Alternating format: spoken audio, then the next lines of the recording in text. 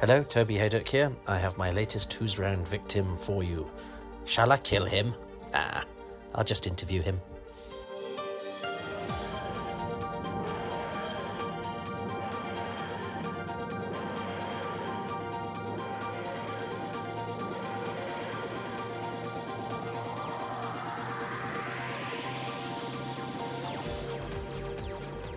So we just had a lovely lunch, and we've been doing lots of talking already, but now we're going to commit it to record. I'm speaking to, I have to say, a legend of the Doctor Who universe. So I'm going to ask me to tell me who he is and why I'm talking to him about Doctor Who.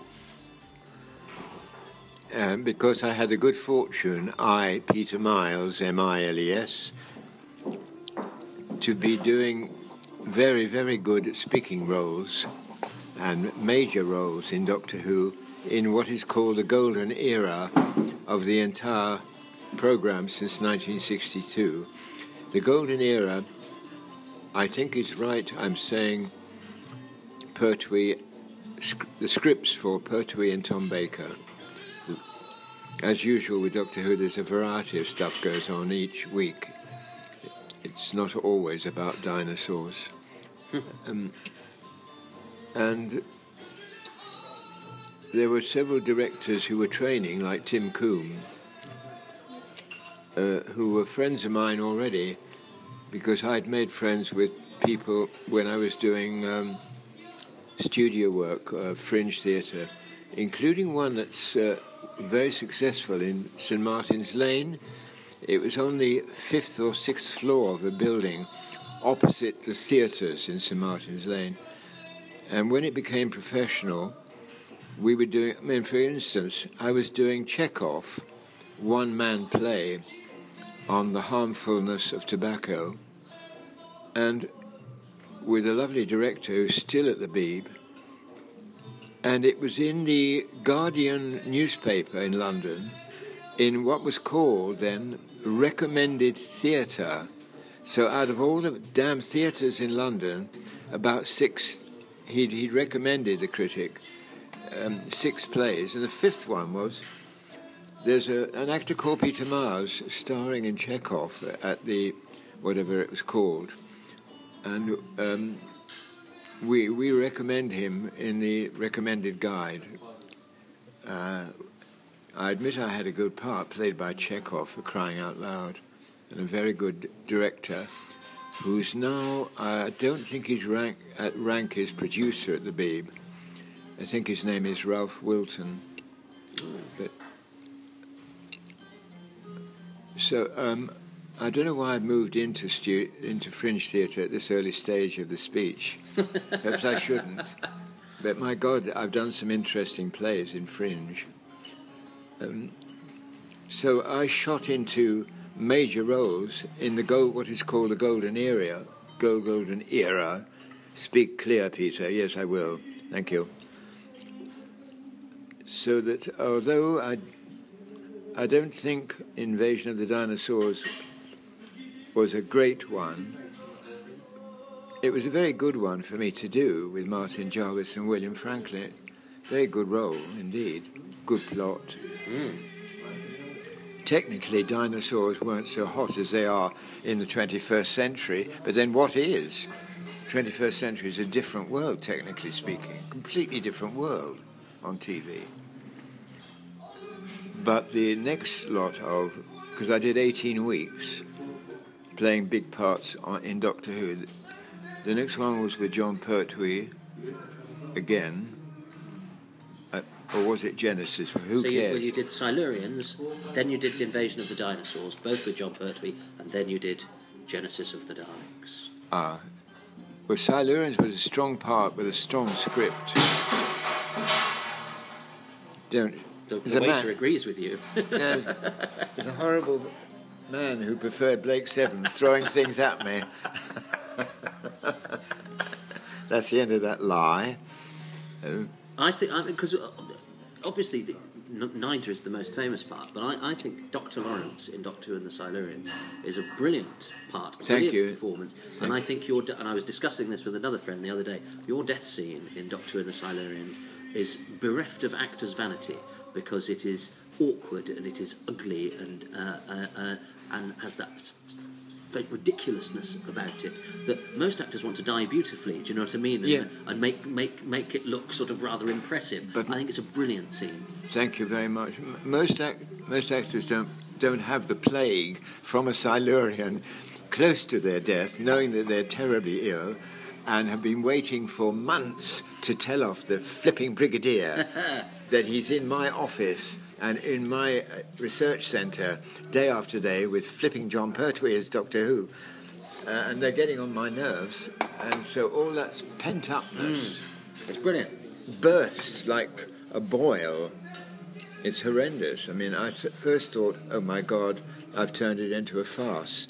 But I looked at it secretly on my own several times in my life. And it's not. It is true what I've done. It's true to what would happen. Yes, and it's a wonderfully British thing of the, the character's annoyance with the fact that he's lost his research centre and his position is sort of what's on his mind as he's losing his life.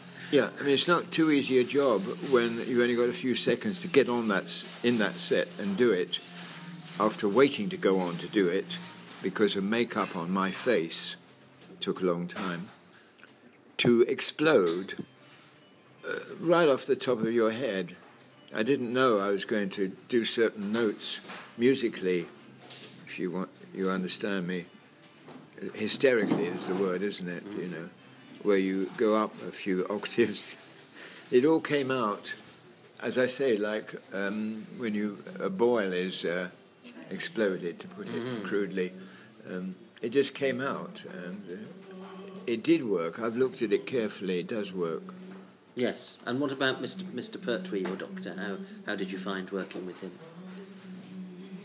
I absolutely adore working with John Pertwee. I miss him terribly.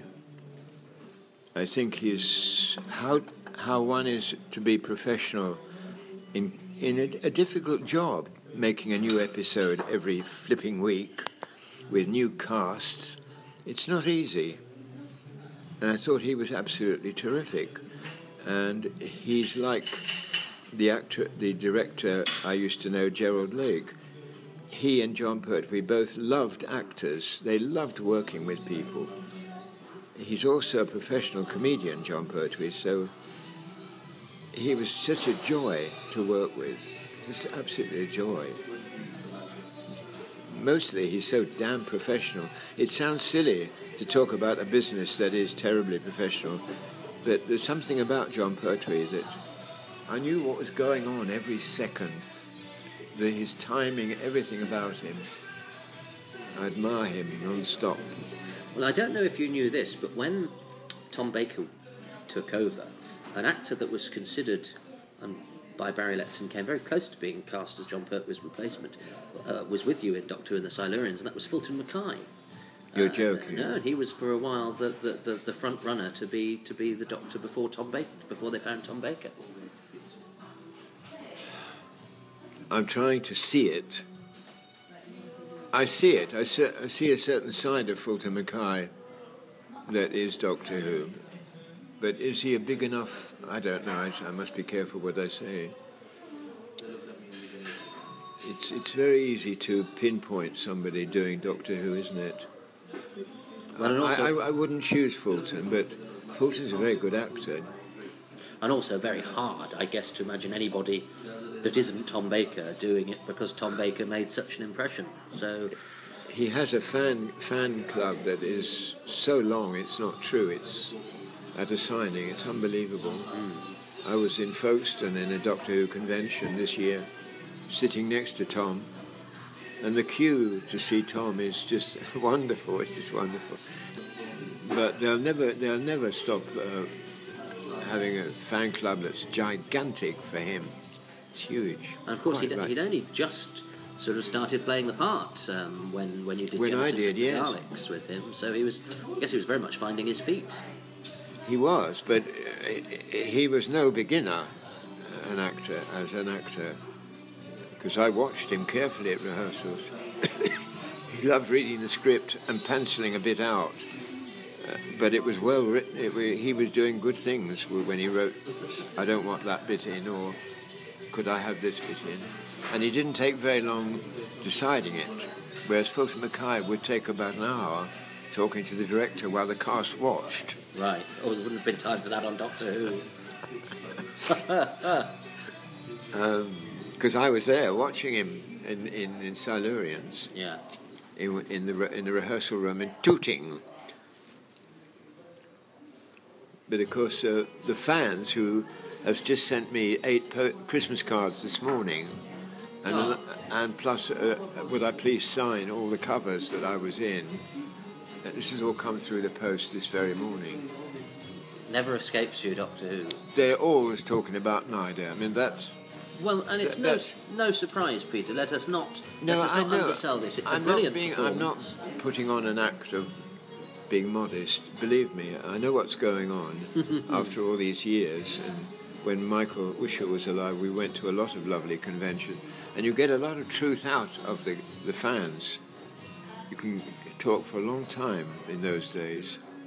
Well, yourself and Michael are a very memorable contribution to, almost the definitive classic Doctor Who story, Genesis of the Daleks. Everything worked. Did you know it was special when the scripts landed on you on your mat? No, because I don't see it visually. I'm busy looking at the script. Sure. And I didn't know we were going to have one of the greatest lighting directors the BBC's ever had. Duncan Brown. Magnificent. Or the cast. I mean, that cast gelled.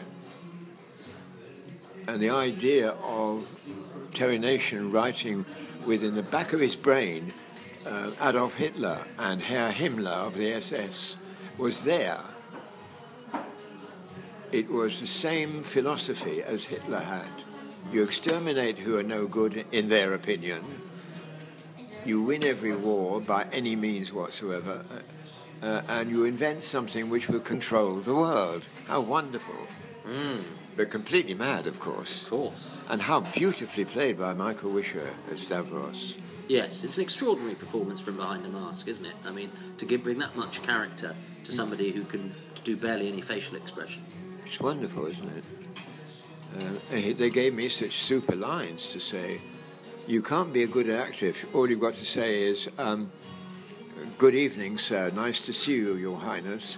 And that's your only line. What can you do with that? I had a one line or two in one episode of Poldark, I think it's called. Yes, Poldark, yeah. You know, when you do those things, you wish you'd never been born. But when you get a part like Nida, and I played even better parts on the stage in theatres, I'm glad to say. But Nida goes down a dream, I know. Yeah, it's a wonderful part. Wonderfully done. Well, let's find out what led up to Doctor Who for you, Peter. What was your background, and were you always going to be an actor, and how did you make your way into the profession? When I was 18, my dad, who was a man of authority and willing to spend money on his children, said. Suddenly in the sitting room, and I'm about 18, he looked at me and said, how would you like to go to RADA? I said, what for? And he said, well, it's very good for your diction, you see. And I said, what's wrong with my diction? It's better than it is now, I think. Oh, no, it doesn't interest me at all. No, I do like a bit of... I've done plays as a kid in school in drama, and I think I might do it as an amateur for fun. So I hadn't been born in my brain and soul that I wasn't going to be an actor. But it hit me like lightning after just a few short years as a professional teacher and doing a lot of amateur theatre. It suddenly hit me like lightning that I cannot go on doing this amateur stuff. It just doesn't work for me. And it hit me hard.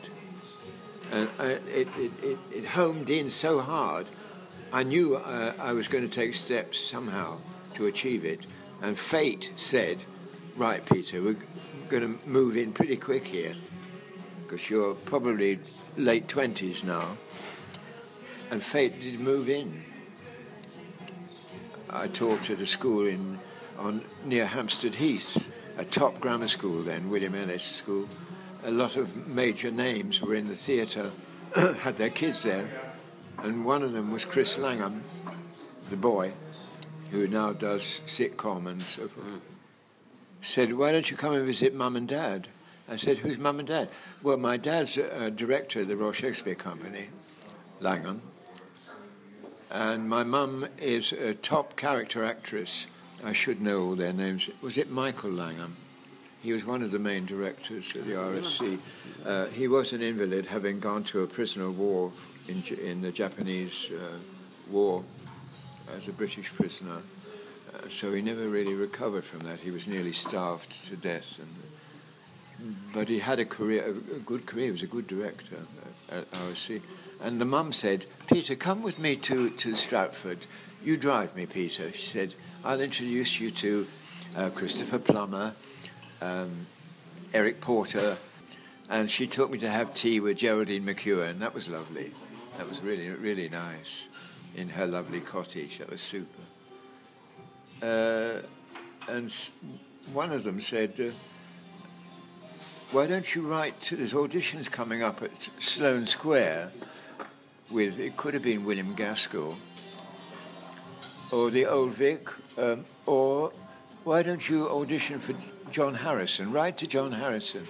That's what happened, and that's what happened. Literally, I got the audition, I passed the audition. I was in Birmingham Rep that autumn on a 6-month contract, followed by a European tour. The European tour never happened at the last minute. We even had French francs in our pocket, and we never went the next day. It was cancelled. Oh. But the 6 months, there I was in the deep end. The deep end, Was I going to be scared? I was just nervous for the first week or two. But I knew it was inside me so deeply. I knew by what I read. I just used to read dramatically some of Edgar Allan Poe's short stories to my form, who was spellbound. I sent it to the Beeb even, and the Beeb said, this is good, very interesting, maybe we can use you broadcasting. I said, well, it would be my first job. I was honest with them, but they were impressed. So I had it in me, I'd learnt a lot of craft because it was in me. I don't know. It's like I have a friend who's head of Ronnie Scott's club.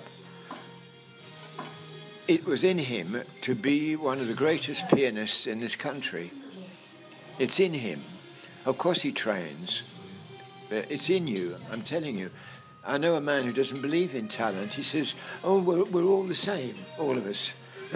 I said, we're not, Some people are born to sing like Sinatra. We're just born to do it. Well, you follow me? This is a side of you that the pure Doctor Who aficionados might not be aware of. Is where does the singing fit in, which you're still doing? And you turned up on was it a South Bank Show documentary or something? Which yes. Quite incongruously, yes. For those of us that know you from Doctor Who. So. And I'm on sale on a CD with Dusty Springfield this minute round the world. Universal Music, no less. But I'm on track 1 of CD number 2, compact a book thing of CDs. See, it's being sold now. See, what we recorded when I was 19. So how did you meet? Because a lot of people won't know this, that you, Peter Miles Nyder, and Dusty Springfield were friends. And so how did that come about? And because I can show you where they lived, 5 minutes from here in Ealing. Mum and Dad, brother and sister, Tom Springfield, Dusty. And Tom went to the same social club belonging to a church here, looking for a male quartet, which he found. He got one from the choir, one from amateur version of Gilbert and Sullivan. They could all do harmonies, by the way. And how he found me, I can't remember. It's too flipping long ago. But I joined going to their house for 2 years, I think, on and off. I lived around the corner, so we just clicked, all of us. And Dusty was always in the sitting room listening to her brother and me and the other two guys. And one day she waited till they left, and she came to the room of the parents' house where I'm standing and said, Peter, would you like to rehearse a duet? Would you like to record a duet with me? It's called Can't We Be Friends? It's an American songbook. I said, well, you know I'm a jazz man. I've collected records all my life. I know that one. And I was the straight guy. I did the melody with Tom, I mean. Tom didn't know they were going to be that famous, mind you. Neither of them knew then, when they were in their late teens. They hoped, but they never knew how big they were going to become. Mm-hmm. No way. She was very introverted, very careful what she said and thought, because she wanted it so badly. Could she make it? She always doubted herself, always. Insecure, it's an awful bug to carry inside you. But she invented, fate's on her side, you see, invented this other alter ego character called Dusty Springfield. Completely different woman. Amazing. And the recording went damn well, And Thames, what was it, ITV South Bank, knew that from a composer friend of mine called, did years on television as a composer, also ITV and BBC, Gabriel Carrington. He had a friend who was working on the program. They just met accidentally. And they said to each other, what are you doing, what are you doing? And this one said, I'm doing the South Bank show devoted to Dusty. And my friend said, my God, one of my best friends was a close friend of Dusty before she was famous. And they said, oh, he didn't do any music, did he? And they said, well, they made a record together, and that was it. I was interviewed immediately in my sitting room. Fantastic.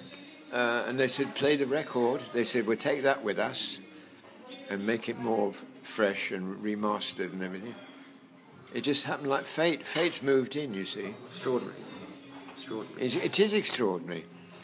And you're as we record this, you're singing on Sunday night. So you've not lost your passion for I can't have lost it. I've just devoted 9/10 of my life, when I can, to music as a lead singer.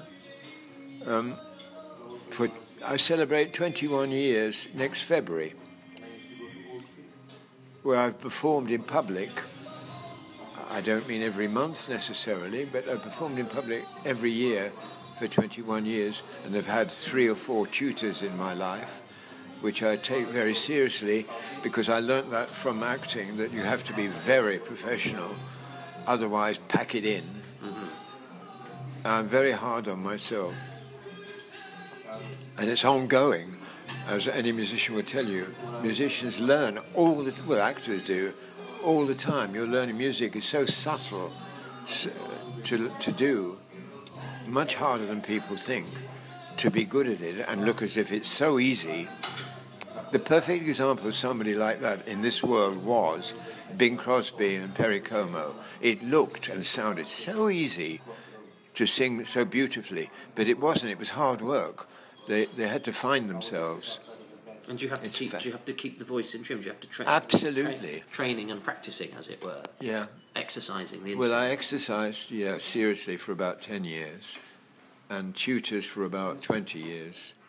It's only now that my repertoire is sort of ready to go, packed and parcelled, and because I sing every week of my life now in what's called open mic stroke jam sessions, with sometimes difficult songs too, on purpose, to see if it's good for me, or to perform ones I do damn well, excuse my voice today, for entertainment, It's the hard work's paid off anyway.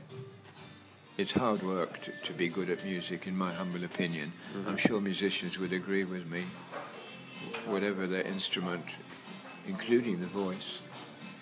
It's given me much happiness, much happiness. Well, and I'd like to work for BBC Big Finish at least once a year till I'm alive. I adore doing that. Well, and of course, because you did, you've done that rare thing of having done television Doctor Who. You also did radio Doctor Who because you did with John Pertwee and Elizabeth. That was a great script again. Yeah. How lucky can I get? With Harold Innocent on his last job. Yes, Doctor Who and the Paradise of Death. It's a super script. I mean, Harold Innocent and I as two villains together. It's a wonder we didn't laugh. Wonderful. Absolutely divine, that is. Yeah. And Liz Sladen has to hit me in the stomach in that one. No, did I hit her? No, she hit me. Yes, and I scream at her, "You young puppy, I'll get you for this." I love that. And in the PA system, my wild dog's barking, chained to something.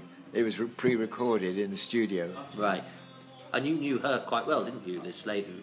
Very well, I would say, yeah. I admire her, always will do. Well, we were talking about this before we started recording, isn't it? The fragility of an actor's self-confidence manifests itself in many different ways, doesn't it? And you must have worked with, over the years of the actors that you've worked with, who would you say were the actors that you sort of admired the most in terms of their craft and performance?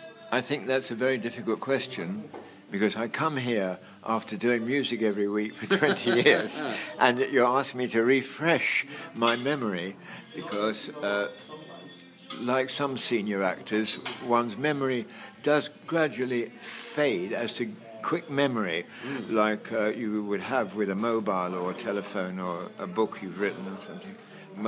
But staying with Doctor Who, I admired intensely Nick Courtney. I'd love to have seen him in some of his plays, but he did the Brigadier for a hell of a long time.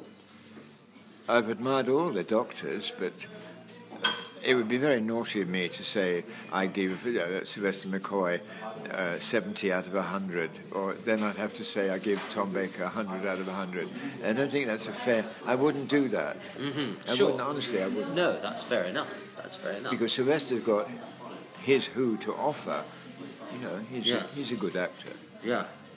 And what difference does a director make? You mentioned Tim Koopman's Silurians. I mean, David Maloney directed Genesis of the Daleks, Paddy Russell, Invasion of the Dinosaurs. Yeah. So, and Gerald Blake didn't direct you in Doctor Who, but he did direct some Doctor Who's. So what about some of the directors that you worked with? What different qualities would you say they had? I would say Jerry Blake had he lived, and I wish he had. He has all the qualities for all actors, because all the time, rehearsal or performing, he talks to you like your brother. He adored actors. And so everybody wanted to do their best for him. And he didn't waste a minute, too. He has all the assets of a good director. And when he said something to you, it was because he knew what he was talking about. That sounds easy, but it isn't quite as easy as people seem to think, to have all the qualities of a director. And also they're hampered, TV directors, a lot by the fact they've got so much technical to worry about and camera angles to worry about and heaven knows what else to worry about. They haven't got that much time to say, I don't like that bit you did on page 3, because they don't really talk too much about the acting. They take a risk with you sometimes, which works quite often, or they've seen you at home in something too. That's a good way of looking at somebody. That's how I got work with some plays. One of my favourites was a true life documentary on BBC One on a series called Famous Trials for Treason, real ones. And I was in the one about Field Marshal Pétain, end of World War II in France, which was a documentary. It was all really said, with a fabulous cast. I had one of the best parts in it as a former major, a real major in World War II, French one. Was I going to speak for defence or attacking? I think I was working for the prosecution.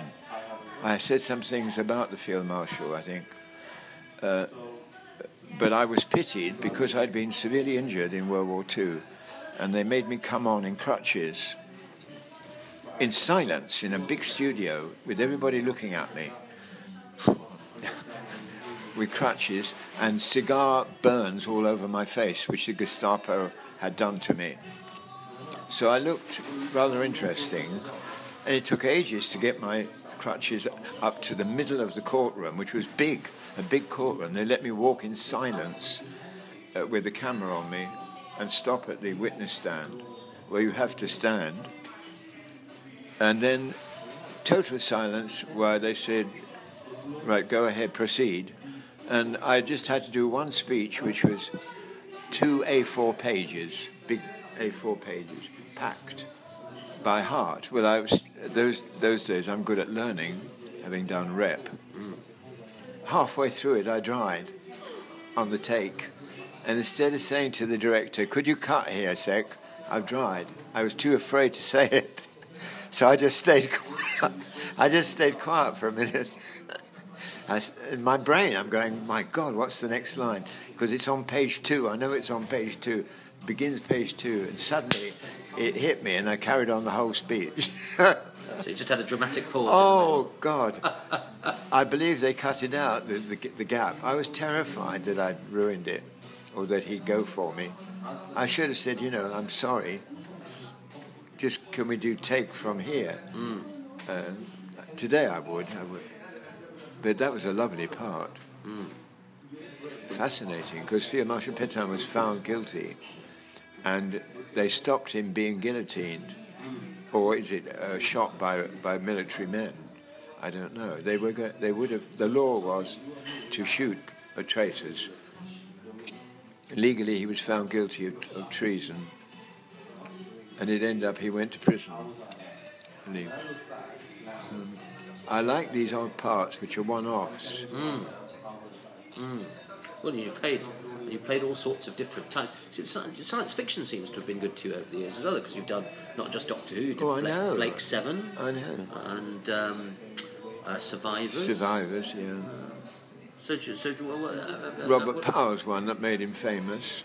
Oh, Doomwatch. Doomwatch yes. made him famous. Yes. I was with lovely Griffith Jones, the father of Gemma Jones. Yes. Yeah.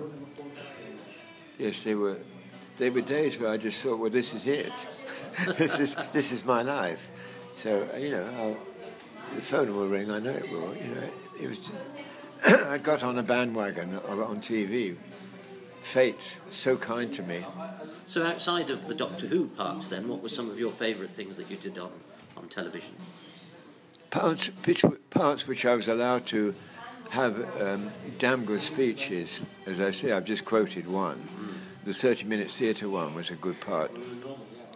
As a cardinal from the Vatican coming to London to speak to a local bishop, English bishop, because it was a three-hander, so you're in charge. There's only 3 of you in charge of the acting. I have a list of parts I adore, but they're at home, and my memory is not what it was for what I did, because I suddenly got very busy in TV. Some of the cop ones, because I was working with the divine John Thor, which I'd already done on stage with John at the Liverpool Playhouse. We did Around the World in 80 Days together when he was young. It was lovely. And what sort of character was he? Because he always played sort of rather grumpy fellows. John was... They'd booked him, you're not going to believe this. He wasn't playing... what's her name? The lead, who went round the world in 80 days. Phileas Fogg. Phileas Fogg. It was the Passepartout. Yeah. His right-hand man. And I was Detective Fix, following them round the world.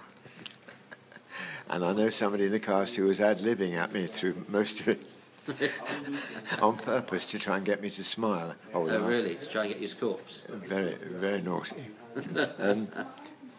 Yeah, I should have written a list before I met you, shouldn't I? Not at all, not at all. It's much freer and easier than that. Yeah. It's interesting. I remember reading used to devour books about acting when I was a kid. One of them was Year of the King, Anthony Sher's book about preparing to play his famous Richard III. Yes, he did at the well, RSC. I was in that. Yes, and there's a moment where you come up to him and he's just decided to play it on crutches. And he says, Peter Miles came up to me and said, "You're going to do it on crutches?" And I said, "Yes." And he said, "Well, try and fight me then." And you were dubious as to whether he could fight. I said, on supposing crutches. somebody pinches those crutches. Yeah. Who's bigger than you? What the hell do you do then? So that was quite that was a very famous production, and you had a lovely part. Stanley is a Yes. is a great part. It's So. the only one that lives through the 5 acts, really. Yes. And he has the moral dilemma because his son is held sort of to ransom, isn't he? He has his own army, yes. And Richard III, sorry. Cher was stunningly brilliant, by the way. Richard III doesn't even trust him, quite frankly. There's a scene where he doesn't trust him. He says, "If you misbehave," there is a scene where he's almost threatening me. Yeah. So I just stayed poker-faced, which got a small laugh. I don't know how Cher did that. But Cher, he can get up to anything, Anthony Cher. I was middle-aged then, and I'd done some really good parts in the theatre in this country. And if I played tinsy-winsy parts, but RSC is full of stars who are booked from outside of the world of the RSC. I mean, think of Griffith Jones. Oh no, yes, Griffith Jones had been there before I went there. Yeah. And he was an established film star in British films. And they do that. I mean, that's now and again they pick somebody from within, like Roger Rees, and pick somebody from outside, like Ken Branagh, who was very young at the time. They do that, I'm very glad they do. But the rest of us just have to. They know that we're good at acting, but whatever the part fits the cast list, you're shoved into, whether you moan about it. I mean, I won't tell you who it was, but a senior director at the RSC said to me, heading towards the end of the season, "We're going to the Barbican, would you like to come with us?" And I said, I really go around off my head in armour for another year from Henry V. Just doing that little scene as Monsieur Le Fer talking to a knight, Bernard Horsfall, I'm a deserter and I'm begging for my life. It's a good scene, but I mean, in full armour just for 6 minutes. I mean, I was a French knight as well, not in armour, with massive robes, massive black moustache, black beard, a lot, which were all glued on every flipping night. No, I'd just come from playing the lead in Caine Mutiny Court Martial and Cassius and Julius Caesar, for crying out loud. So that was Kenneth Branagh's Henry V, was it? Yes. Yeah. And Bernard Horsfall, of course, is an actor of no mean Doctor Who pedigree. He did his fair share of Doctor Who's as well. He's super, isn't he? Yeah, lovely actor. Is he around? Sadly not, no. Oh, this is a sad day. Apart from the joy of meeting you, it's a sad day. I'm a harbinger of doom. I've got that in writing. So, what were you asking about RSC? Well, yes, the RSC. Because we often, when talks to actors or hears actors interviewed, television and film are always quite prominent, and sometimes we forget that most actors are drawn to the profession because of the theatre. Yes, absolutely. So tell me about some of the parts you've enjoyed in the theatre, and perhaps that you feel that you did the most justice to. Whoops. I loved doing J.B., American play, based on the Old Testament story of Job and his family, where God was pushing Job to the limit to see if he'd stay faithful to the Lord with his family and put him through a trial. And it's put beautifully into modern America. So that's why they initialed it, J.B. Hi, J.B. Now, there are two people in it. One's playing God, Nick McCardle, and one's playing Satan, that's me. But we're not. We don't come on with horns and tails and brilliant light for God. No, we're two characters in the play. I'm connected to a circus, travelling circus. So the play opens with a ring of a circus, and I'm in very ordinary clothes. But I am Satan, and I clash sometimes with God, who's up in a pulpit in the play.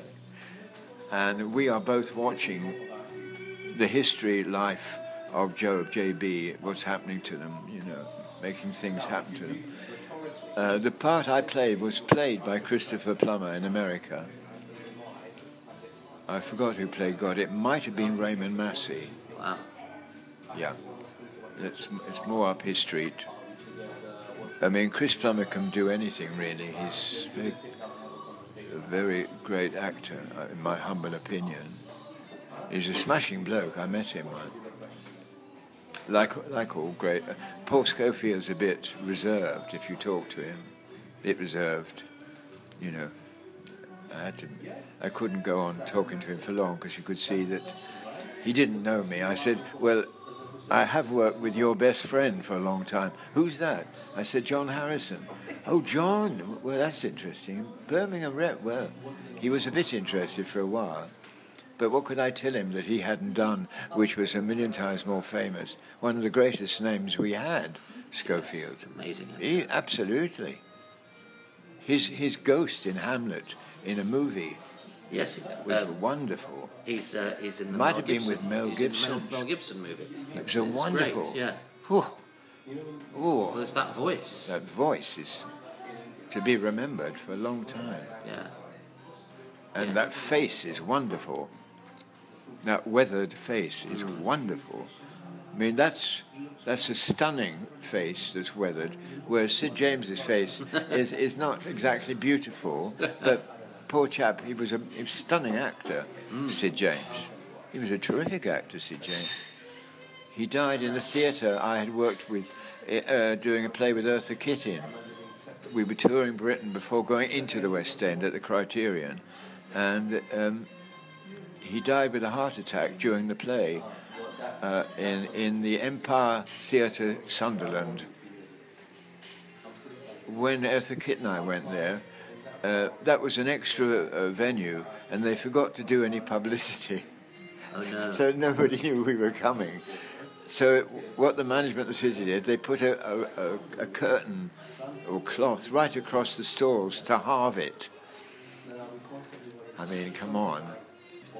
I mean, lovely Robert Beatty was in the play. Oh. Very well known. Yes. And wonderful David Kossoff. It was a lovely cast. That's a heck of a cast. And a friend of mine, Mary Preston, who was in the original premiere in London of The West Side Story, dancing. Well, she'd have to be acting as well. Yeah. She was one of the gang in West Side Story. Wow. And it's a good actress like Linda Gardner was, who trained as a very young woman at the Royal Ballet, but became a super actress. I worked with her in The Devils by John Whiting at the Leeds Playhouse in the days when the Yorkshire Ripper was around. Oh, goodness. Which way are you going home tonight, Peter? Well, I won't go home in drag, that's for one thing. And would you say is the immediacy of the audience being there, does that make theatre more enjoyable to perform than television? Absolutely. I bet you 90% of actors would say exactly the same as I've just said. The intimacy of doing it right there, that very minute, in front of various types of people. If you've got them, if the play's got them still, and the cast are good, I mean, it's a one-off. It's only that audience that you're playing to. It's very special. Mm-hmm. You know, for them, it's a premiere. They haven't seen the play before, you know, you haven't done it to them. So anything could happen. It's wonderful. I love that. I love it.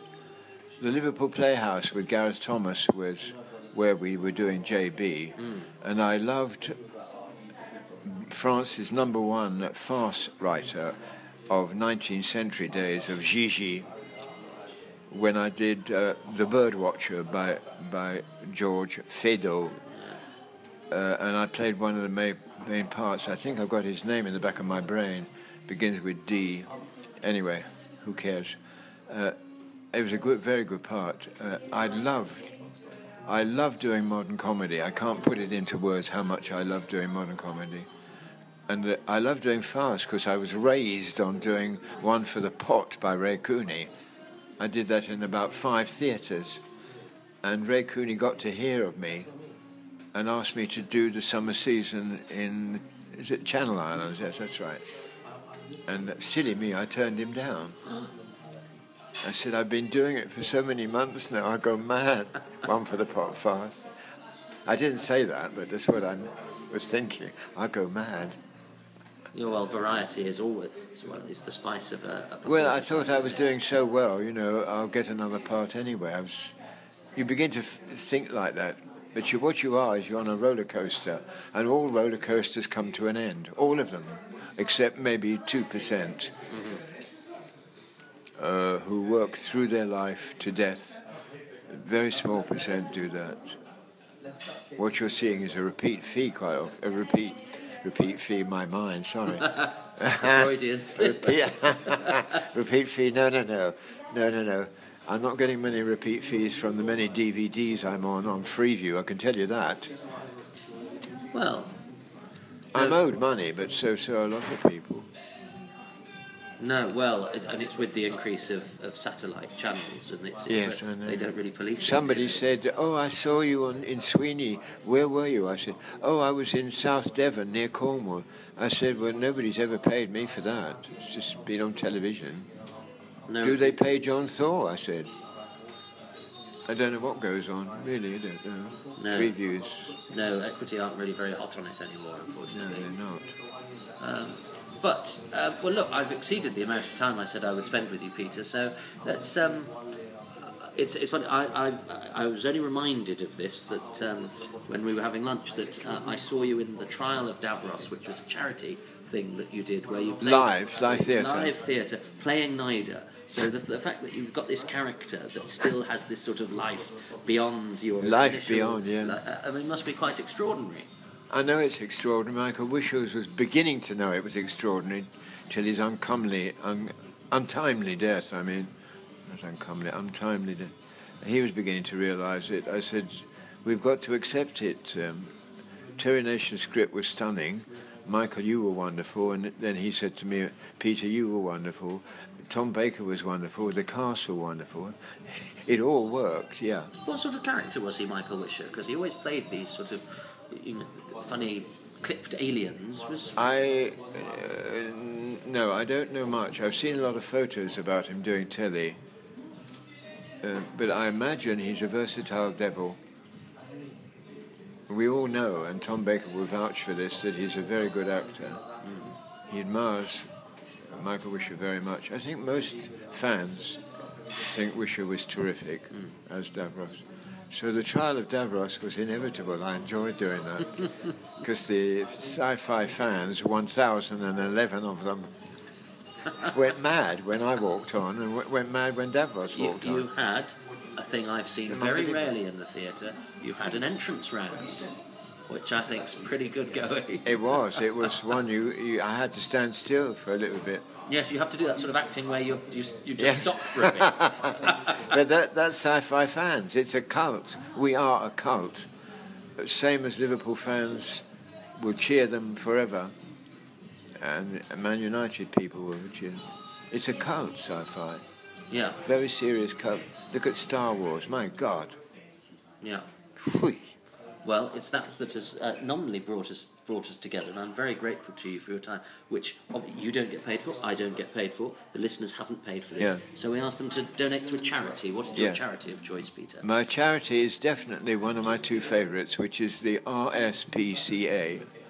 The cruelty to animals in this country is appalling still, as it is to some children.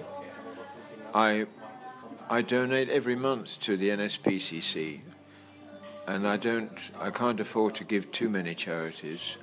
I give to Salvation Army for people who are out on their luck. and I'd love to give a donation to the RSPCA. Well, we will ask the viewers to do that on the listeners to do that on your behalf. And the final question is that the starting point for this discussion was Doctor Who. Doctor Who, as we speak, is 52 years old. What is your message to the many Doctor Who fans out there listening to us, Peter? That is a superb question. I wish you'd warned me about it. I would say to them, I've met thousands of you.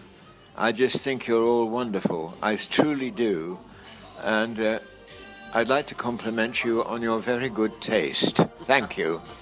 And I've wanted to do this interview for many reasons, but one of which is, because it's the only one I can end in this way, is to say, Peter Miles, thank you. That's what I wanted to know. Thank you, Peter Miles. Bless you. That was great. I hope that was okay for you. Is that all right for you?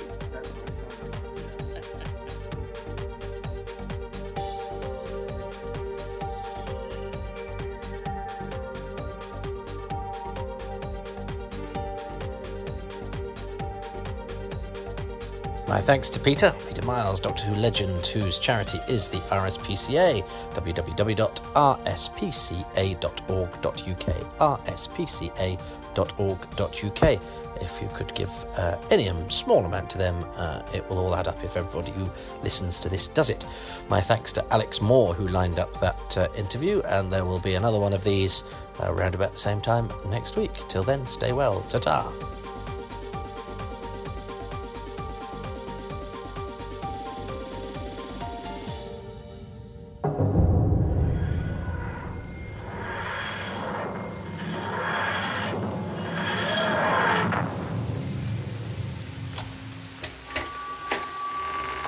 Okay, newsflash, this isn't my wedding. And this isn't 1944. Doctor, you said you were taking me home. Coming soon from Big Finish Productions.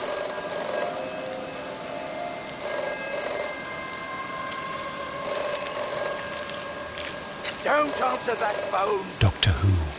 Static. Don't answer it. Leave it alone. Hello? Oh, help! Please! Somebody help me! Help! Doctor, where are you? Where are